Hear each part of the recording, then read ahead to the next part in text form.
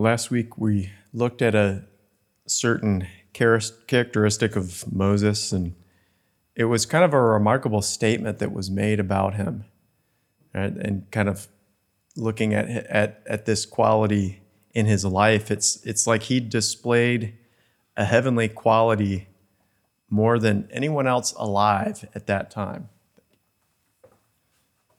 That's quite something to say, right? That he displayed a quality more than anyone else on the earth.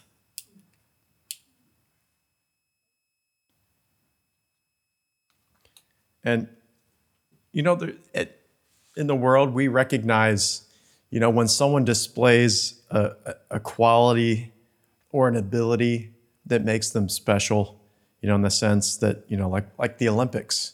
Right? We celebrate that every 4 years, and we recognize when someone has the ability to perform at the highest level. That's something we appreciate. It's kind of innate in us that we want to recognize that, but it's also the understanding that heaven also recognizes those who operate at at a high level, so to speak, in the things of the kingdom of God.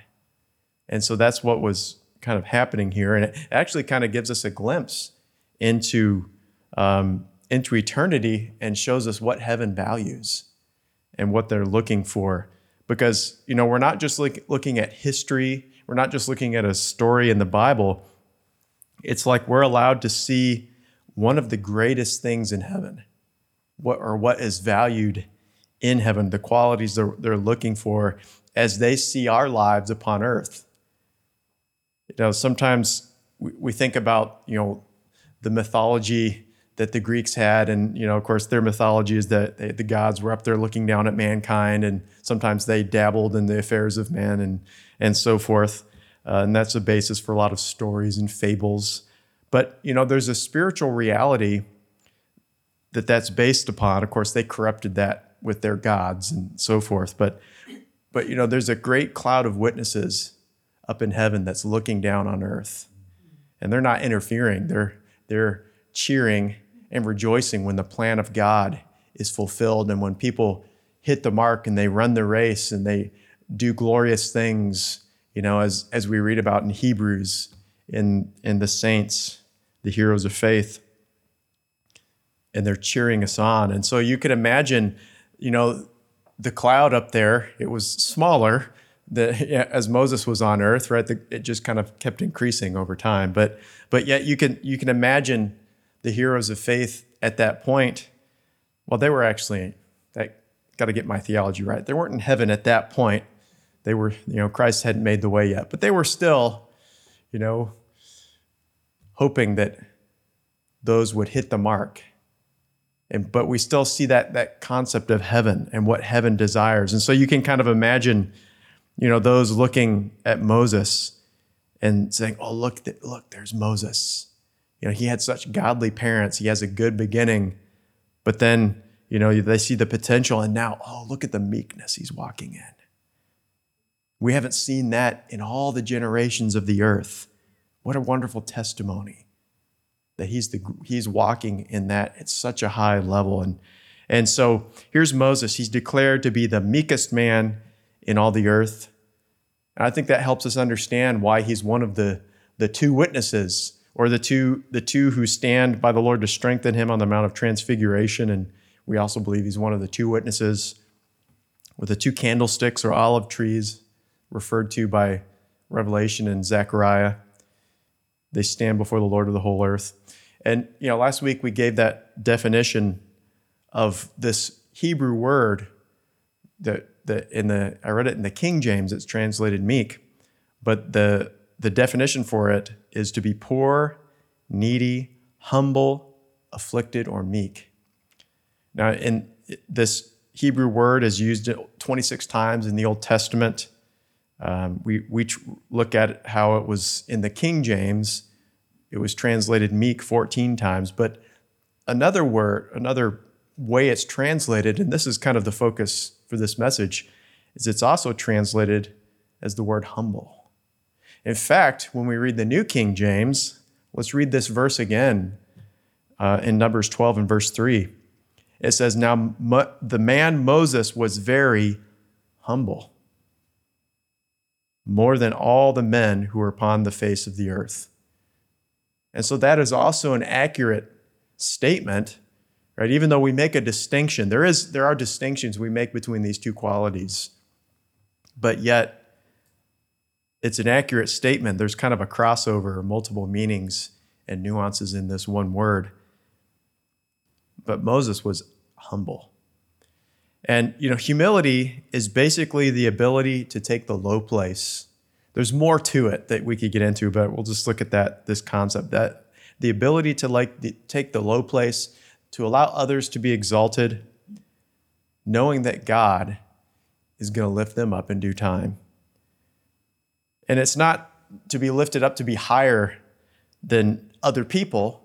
It's the desire of wanting to be lifted up to sit with God in heavenly places, to be with the Lamb. And so we see this with Moses, because here his sister and his brother, they get a little jealous, and they confront Moses, they oppose him, and they say, hey, we can hear from God too. Why does it have to be all Moses all the time? We should be in the spotlight as well. I'm kind of adding some. That's what I think was the thought process behind that. It's not the exact words used, but they were opposing him. But there's nothing recorded in Scripture of any defense that Moses gave to defend his position as a leader or defend his reputation. Right? I mean, you might legitimately think, well, the leader has a right to say, look, God put me in this position and he didn't put you in this position, so keep quiet. But he didn't do that. He was willing to stay in that low place of silence. And he was willing to just put his reputation on the altar and to humble himself in the eyes of the Lord and the congregation, right? Because this was not done. I don't imagine this was done without anyone else knowing it. It's hard to tell, but it sure did come out in the open. But he just trusted in the Lord, that God would defend him. Now, I want to look at a few other instances where this Hebrew word is translated as humble. It kind of speaks to us. And one of them is Psalm 9 and verse 12. And it says, when he, speaking of God, when he avenges blood, he remembers them. He does not forget the cry of the humble. There can be long seasons where God waits for the crop to come to maturity. He's the husbandman or the farmer, and he's waiting for the precious fruit to mature. That's true for the righteous and the wicked, actually. I just taught the second coming, and I'm kind of going over my notes to get ready to do a video recording of it. But, one of the aspects of the last days is God is he's coming for a harvest of the righteous, but he's coming to judge the wicked. And that happens in a specific season. And just as the righteous have to come to maturity, God waits for the wicked to come to maturity as well. For them to come to that place where they're ready to be judged. The wheat come to maturity, but so do the tares. And so here are the humble, they're waiting, they're crying out, but it seems as if nothing's happening. But God hears every cry, and he remembers. And it says, he remembers and he will not forget, and there will be a time when he will move. And he'll meet the needs of the humble in the fullness of time. So God is trying to give us that perspective from his point of view of the humble. Another time it's used is in Proverbs 16 and verse 19. He says, it's better to be of a humble spirit with the lowly than to divide the spoil with the proud.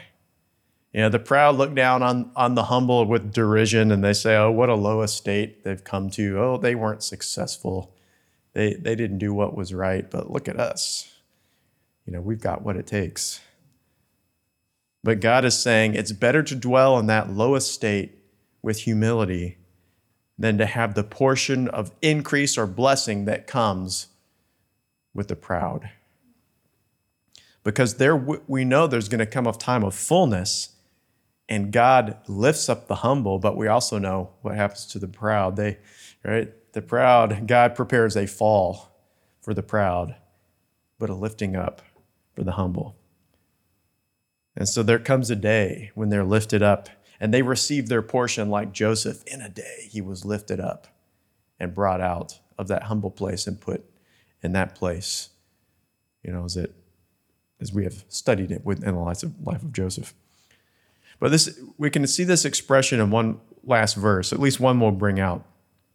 Psalm 10 and verse 12. You see, there comes a time when God arises. It says, "Arise, O Lord. O God, lift up your hand. Do not forget the humble." And so there comes a time when God arises. There is a lifting up because he has declared he's not going to forget the cry of the humble. It comes to his ears, and he doesn't forget it. And there is a time of lifting up. But, I think we can understand that in this study, and especially with Moses, is that we're looking at this thought of heavenly qualities, things that heaven admires and is looking for and kind of searching out in the lives of men. It's like it says, the eyes of the Lord are going to and fro throughout the whole earth. He's on a search. Heaven is on a search, looking for these qualities and looking to develop these qualities. But it does take preparation. Sometimes it takes long seasons. Well, I'd say all the time.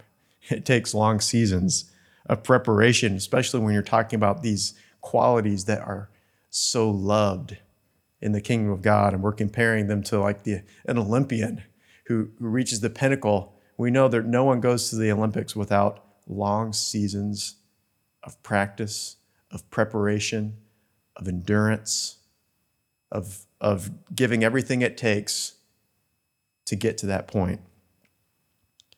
And so God does that in the lives of his candidates through seasons.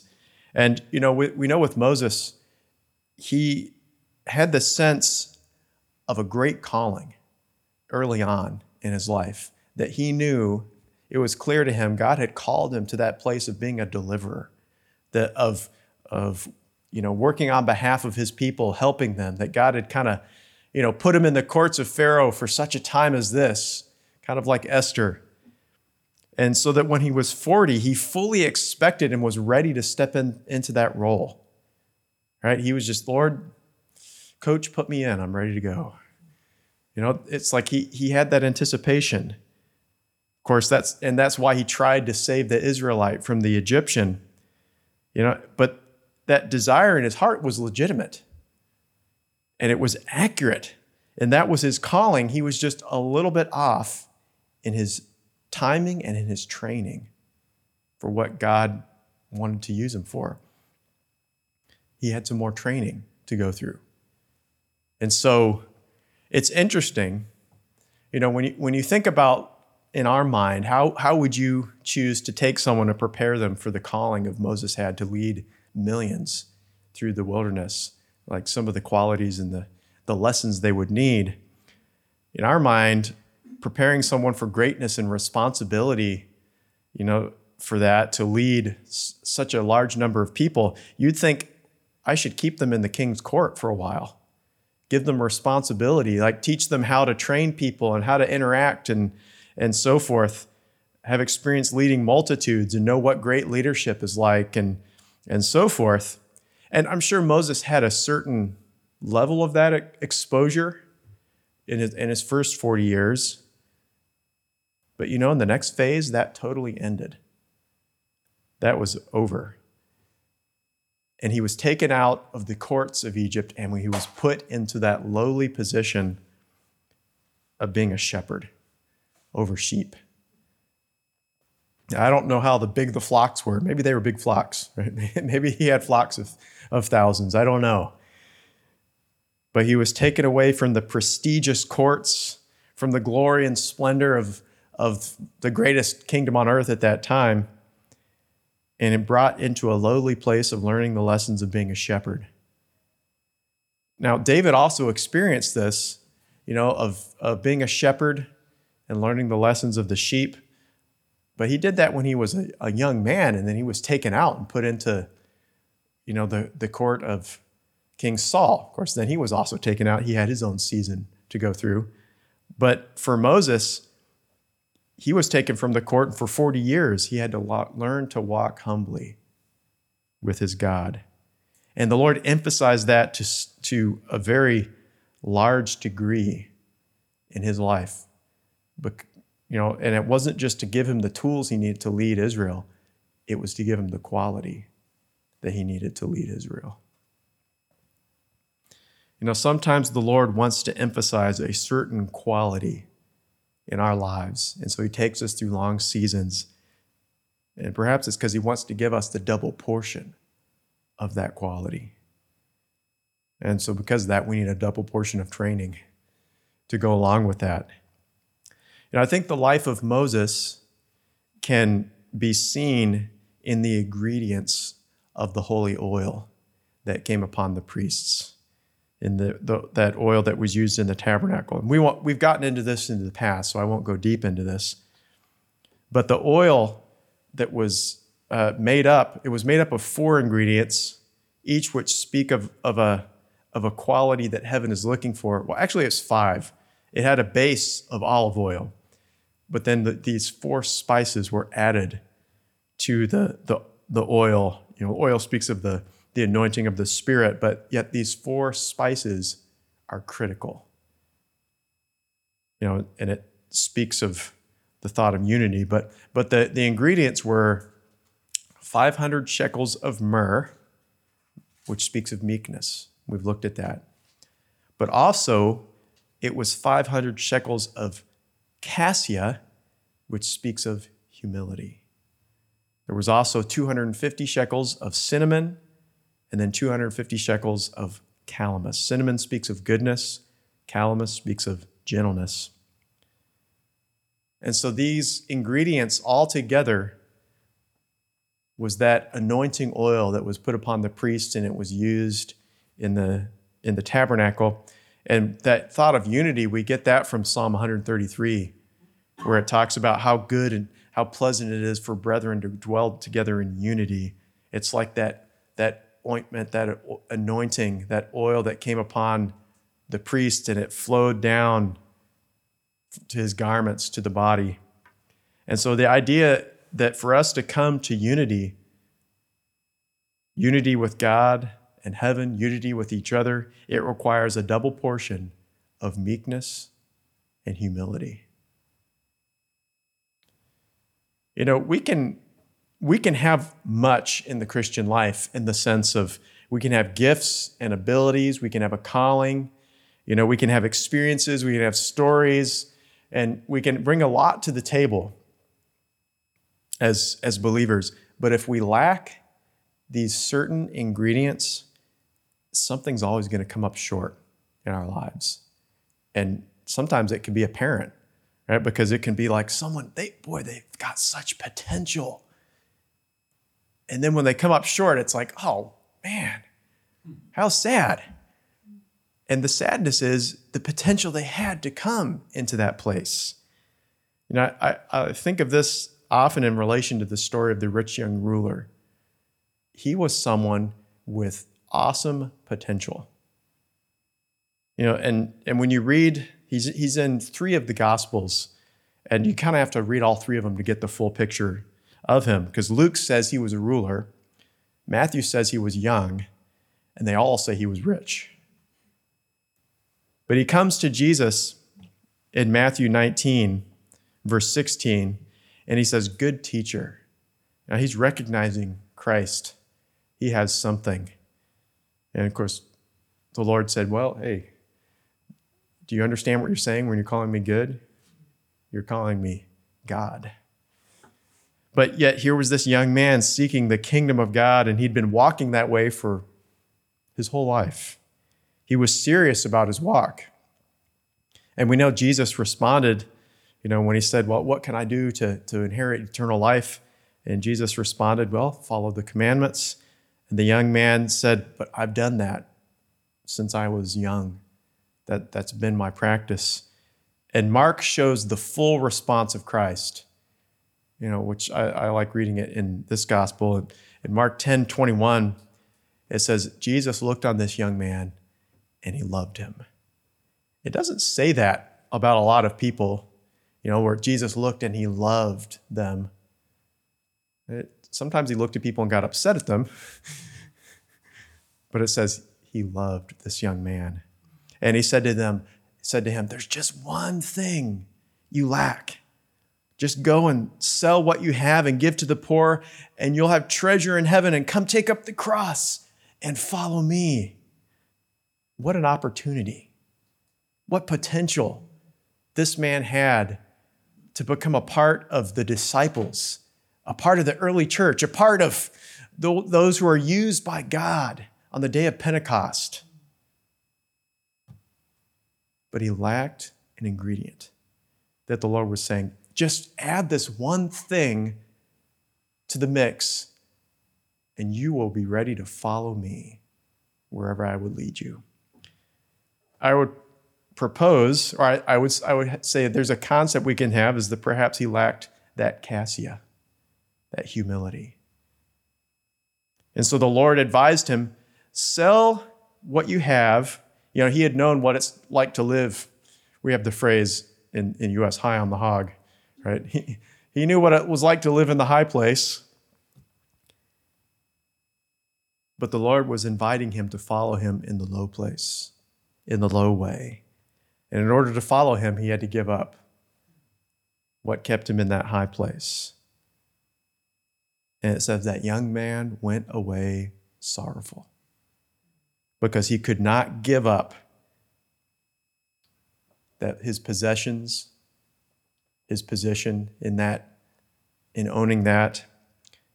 And he missed out on that awesome opportunity to follow the Lamb wherever he led him. And that's really what life is about. It's about taking advantage of the opportunity to follow the Lamb as his disciple. But it requires his ingredients being added to our life, to our character, to our heart. It also requires a full surrender to that process, because sometimes we seek, Lord, would you meet with us? And sometimes God presents us with opportunities. And sometimes we're like, well, Lord, I've been praying. And he says, here you go. Well, Lord, I wasn't praying for it in exactly that way. That was what happened with the rich young ruler. Here is the way. He went away sorrowful because he wasn't able or willing to receive that ingredient in his life. And so that thought that going on and following the Lamb requires full surrender. And having this ingredient come into our lives, it represents, a life, or you could say the rich young ruler, he represents a life with something held back.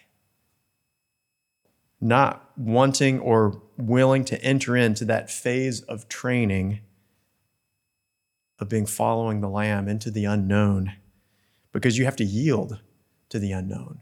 You have to surrender to the unknown. For Moses, how could he know what was going to take place after he left Egypt? He was just surrendering. Lord, I'm going to follow you. But we know Hebrews says he left in faith. He was walking into the unknown with a faith that God was going to lead him and be with him. But he had to surrender to the unknown. It was like he stepped into the river of God, and he was allowing the river to take him wherever it would. And that's what's interesting about God's river. It always carries us. But in one sense, it's like no river on earth, because that river always carries us higher. in his plan, in his progression. It's like Peter says, 1 Peter 5 and verse 6, if we will humble ourselves under the mighty hand of God, it's that he will exalt us. He'll lift us up at due time. But humbling ourselves is like stepping into that river. And there comes a point, we can still keep our own balance and our own will and our own, while our feet are still touching the bottom. But there comes a point in the river where you have to let go and you can't fight it. Because if you fight it, that's dangerous. But if you let go and you just float and you rest, that river can take you some places. And the river's doing all the work. You're just staying up. But yet there's something we have to consider about this thought, because before we can come to that place of being exalted in due time, and I'll close with this thought, is we have to consider the previous verse that Peter brought out. 1 Peter 5 and verse 5. Because we can be exalted in due time if we clothe ourselves with something. Likewise, you younger, submit yourselves to the elders. Yes, all of you be submissive one to another and be clothed with humility. For God resists the proud, but he gives grace to the humble. How can we be lifted up? Or how will we be lifted up in the kingdom of God? We first have to wrap a certain garment around ourselves. And it's the garment of humility, is what Peter brings out. And this is actually the only place in the New Testament this phrase in the Greek is used, being clothed with humility. And it literally refers to the garment of a servant, or the right word would have been a slave. The garment of a slave. Now, if there's an unpleasant thought we can think of, it will be the life of a New Testament slave, because they had zero rights. Their lives were in the balance of the hand of the master. He could do whatever he wanted to them. They were totally at the will of the master. And that's the phrase that's Peter's using here. Clothe yourself with the garment of a slave in order to follow the Lamb. In Jesus' day, it was very clear what class you were belonged to based on your garment, the quality of your garment. They could tell if you were a servant. Today, it's not as prevalent, but there's still a certain class. If you go to a hospital, you can tell who works for the hospital because they're clothed with certain garments. They have scrubs. You can tell, a doctor might have a stethoscope or something like that. Or you can see some other people who are mechanics, they have overalls on, and you can tell that's their trade that they're working in. But in New Testament times, a slave would be recognized by their garment. It was usually just a dull gray garment that they wore, because the masters didn't invest a lot of money into the garments of their servants. But that's what this saying is, that we're to gird on, we're to cover ourselves with a garment of humility, so that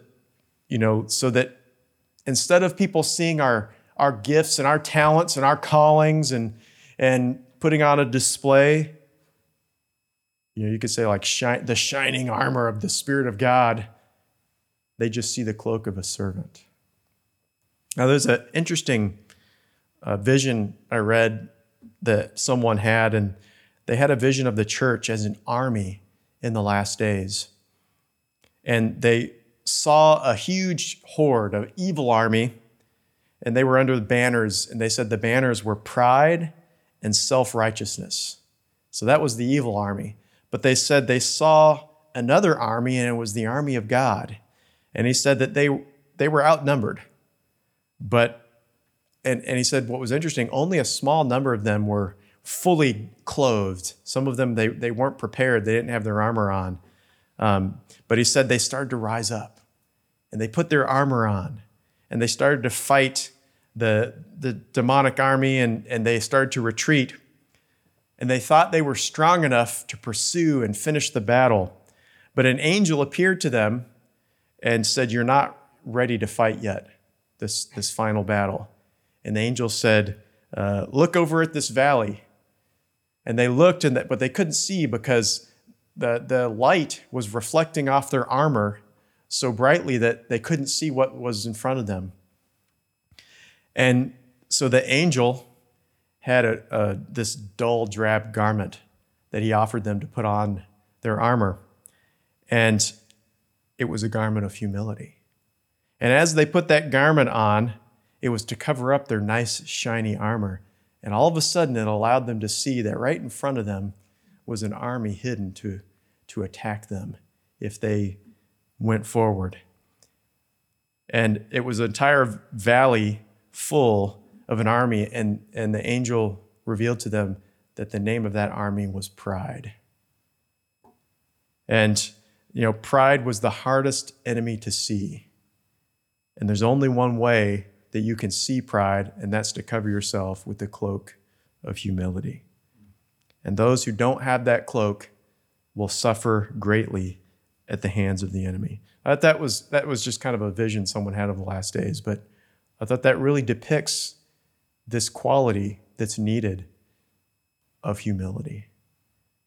Because it's that garment that's to be the outermost garment that everyone is to see.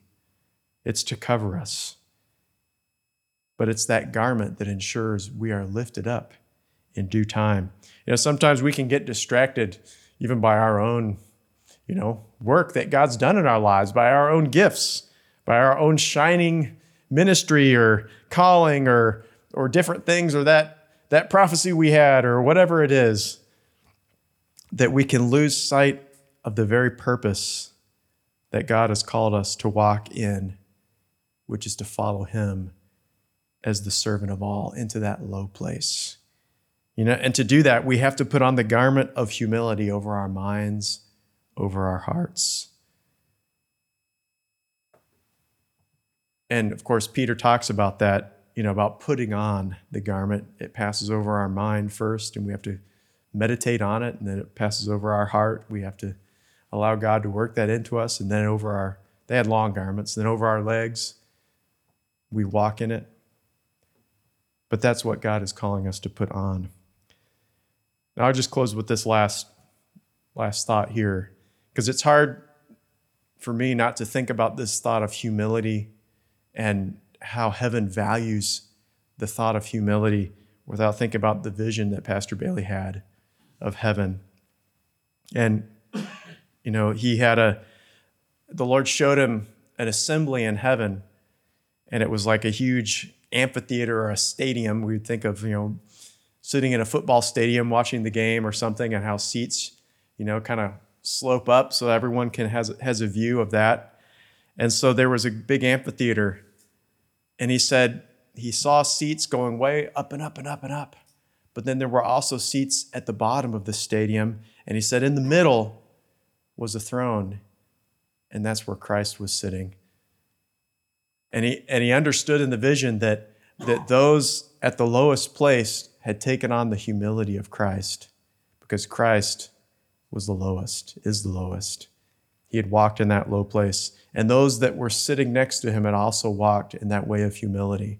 And there was that progression. Those who had qualified in life through humility got to sit near the Lamb, and then it kind of went up from there. You see, those who had put on the humility, they had obeyed Christ. They had followed the Lamb, and how they had obeyed him and how they related to others. That whole stadium was filled because of a recognition of the humility of the Lamb of God. And if you became like Christ, you got to sit near him. Now, that's something I think about, because when we get to heaven, it just kind of seems like the whole recognition of heaven is going to be on what quality did you allow God to develop in your life? And then from that quality, what did you do with it? How did you follow the Lamb? And so when we consider the life and example of Moses, we recognize he followed the Lamb into the low place. Even though he hit the mark in a high place, but yet in his heart, he followed him into a low place. He went through a long season of 40 years where he just had to surrender, to sell all and follow him. The Lord was saying, okay, you've done pretty good in the first 40 years. Now there's something you're lacking that I'm gonna do in the next 40. He didn't know the outcome. And I have to believe he came to that place of saying, well, Lord, if I know I have a promise, but if I stay here and I never come into that place of being anything great or being a deliverer, that's okay. I just want to follow you. I surrender to wherever you're going to lead me. Of course, then the Lord said, no, now you're ready. Come to my burning bush, and we'll have a discussion. But a work had been done in Moses. He'd allowed meekness and humility to be developed to such a high degree. And that's the lesson for us. And that's why Moses is our role model, especially for the last day church, because we need meekness. We need humility. And so this life is an opportunity to excel in glorious humility. And that they might seem at opposites, but only on earth. In heaven, that will be apparent. We're going to rejoice in that we allowed the Lamb to work in us and put glorious humility within our hearts. It'll be glorious because it allows us to sit with the Lamb in that place near his throne. And that's the invitation in this life. That's the opportunity. Because we endeavored to clothe ourselves with that garment of Christ, who became the servant of all. We're really just joining him in the low place. And I think we're going to find in heaven, as we're going to find in heaven, the low place is the place of glory, because that's where the Lord walked, and that's who he dwells with. And Lord, we just thank you that you walked in that low pathway for us, for all of mankind. And Lord, we thank you that that's the invitation you're giving, Lord, for us to walk with you in the low place so that we can be raised up to sit with you in heavenly places. And so, Lord, we just pray that you'd help us, Lord, as we're in that place and that opportunity of the rich young ruler, that you're inviting us and you're pointing out those one things or those things that might lack in us. Lord, we cry out to you for help, that you'd help us, oh Lord, to say yes to you. Lord, to surrender, to come into the river and let you wash us and cleanse us and put those beautiful things upon us, those beautiful garments, especially the garment of a servant. Oh Lord, do that work within us, we pray. Oh, thank you, Lord, for the wonderful opportunity to put within us glorious humility. Oh, have your way in us, we pray, and we thank you in Jesus' name. Amen. Amen. God bless you.